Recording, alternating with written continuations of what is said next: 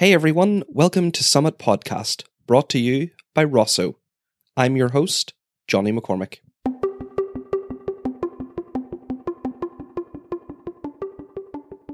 Have you heard the story about the invention of chess? There's a few different versions of it, but they all come down to one lesson, I think, and that's that small things can make a really big difference. Rumour has it that when chess was invented, the king was so enchanted with the game that he offered any reward to the inventor. That's right, any reward. The inventor had what on the face of it seemed like a really simple request. His ask of the king was, take a grain of wheat and place it on the first square. On the second square, place 2. On the third square, place 4. On the fifth square, place 8. And for each square in the board, continue doubling the amount of grain. That's what I want. The king was initially a bit dumbfounded. He thought that the request was actually quite tame. He was half expecting to be asked for gold and riches that would equal that of the king himself, or perhaps for land and property, or maybe even for power and status. But instead, this inventor had a measly request for grain, and the king was only too happy to oblige. The king summoned his treasurer and ordered him to pay the inventor his reward and be done with it. After all, he had a new game to enjoy. Some days went by, then a week, and the inventor still hadn't received his reward. So he requested an audience with the king. When he walked in, his question was quite simple. Why have I not been paid my reward? The king was furious. Not with the inventor, of course, but with his treasury. He demanded his chief treasurer come at once and explain why this inventor had not been compensated. The treasurer approached with some trepidation and explained that the demand simply could not be fulfilled. There wasn't enough grain.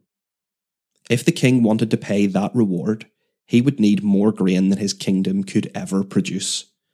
More grain probably than 5 or 10 of his kingdoms could ever produce.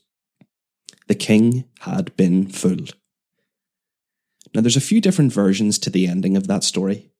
One ends with the king immediately sentencing the inventor to death for making him look like such a fool. Another version has him appoint the inventor to a senior advisory role within the kingdom, recognizing his intellect and talents. Either way, this story shows the power of exponential growth. And how many times do you hear this in business? We talk about exponential growth as if it's the Holy Grail. Exponential growth in website visitors, exponential growth in app downloads, exponential growth in sales, exponential growth in conversion rates, exponential growth in the amount of people working at our company. It's the thing we're all supposed to be aiming for, right? But this story clearly demonstrates that exponential growth has its limits. At some point along the way, it's just not feasible anymore. So I suppose my exhortation is, if you're chasing after exponential growth, are you also thinking about what that ceiling might be and what you do to sustain your success when you get there?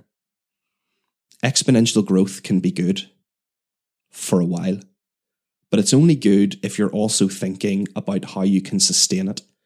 Otherwise, what's the point? In the fable, by the time you're only halfway through the chessboard on square 32, you'd have to put down over 2 billion grains of rice on that square alone.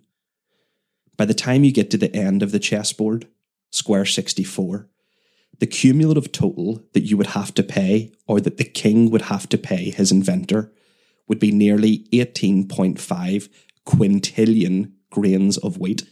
That's right, quintillion. The inventor clearly knew what he was asking for.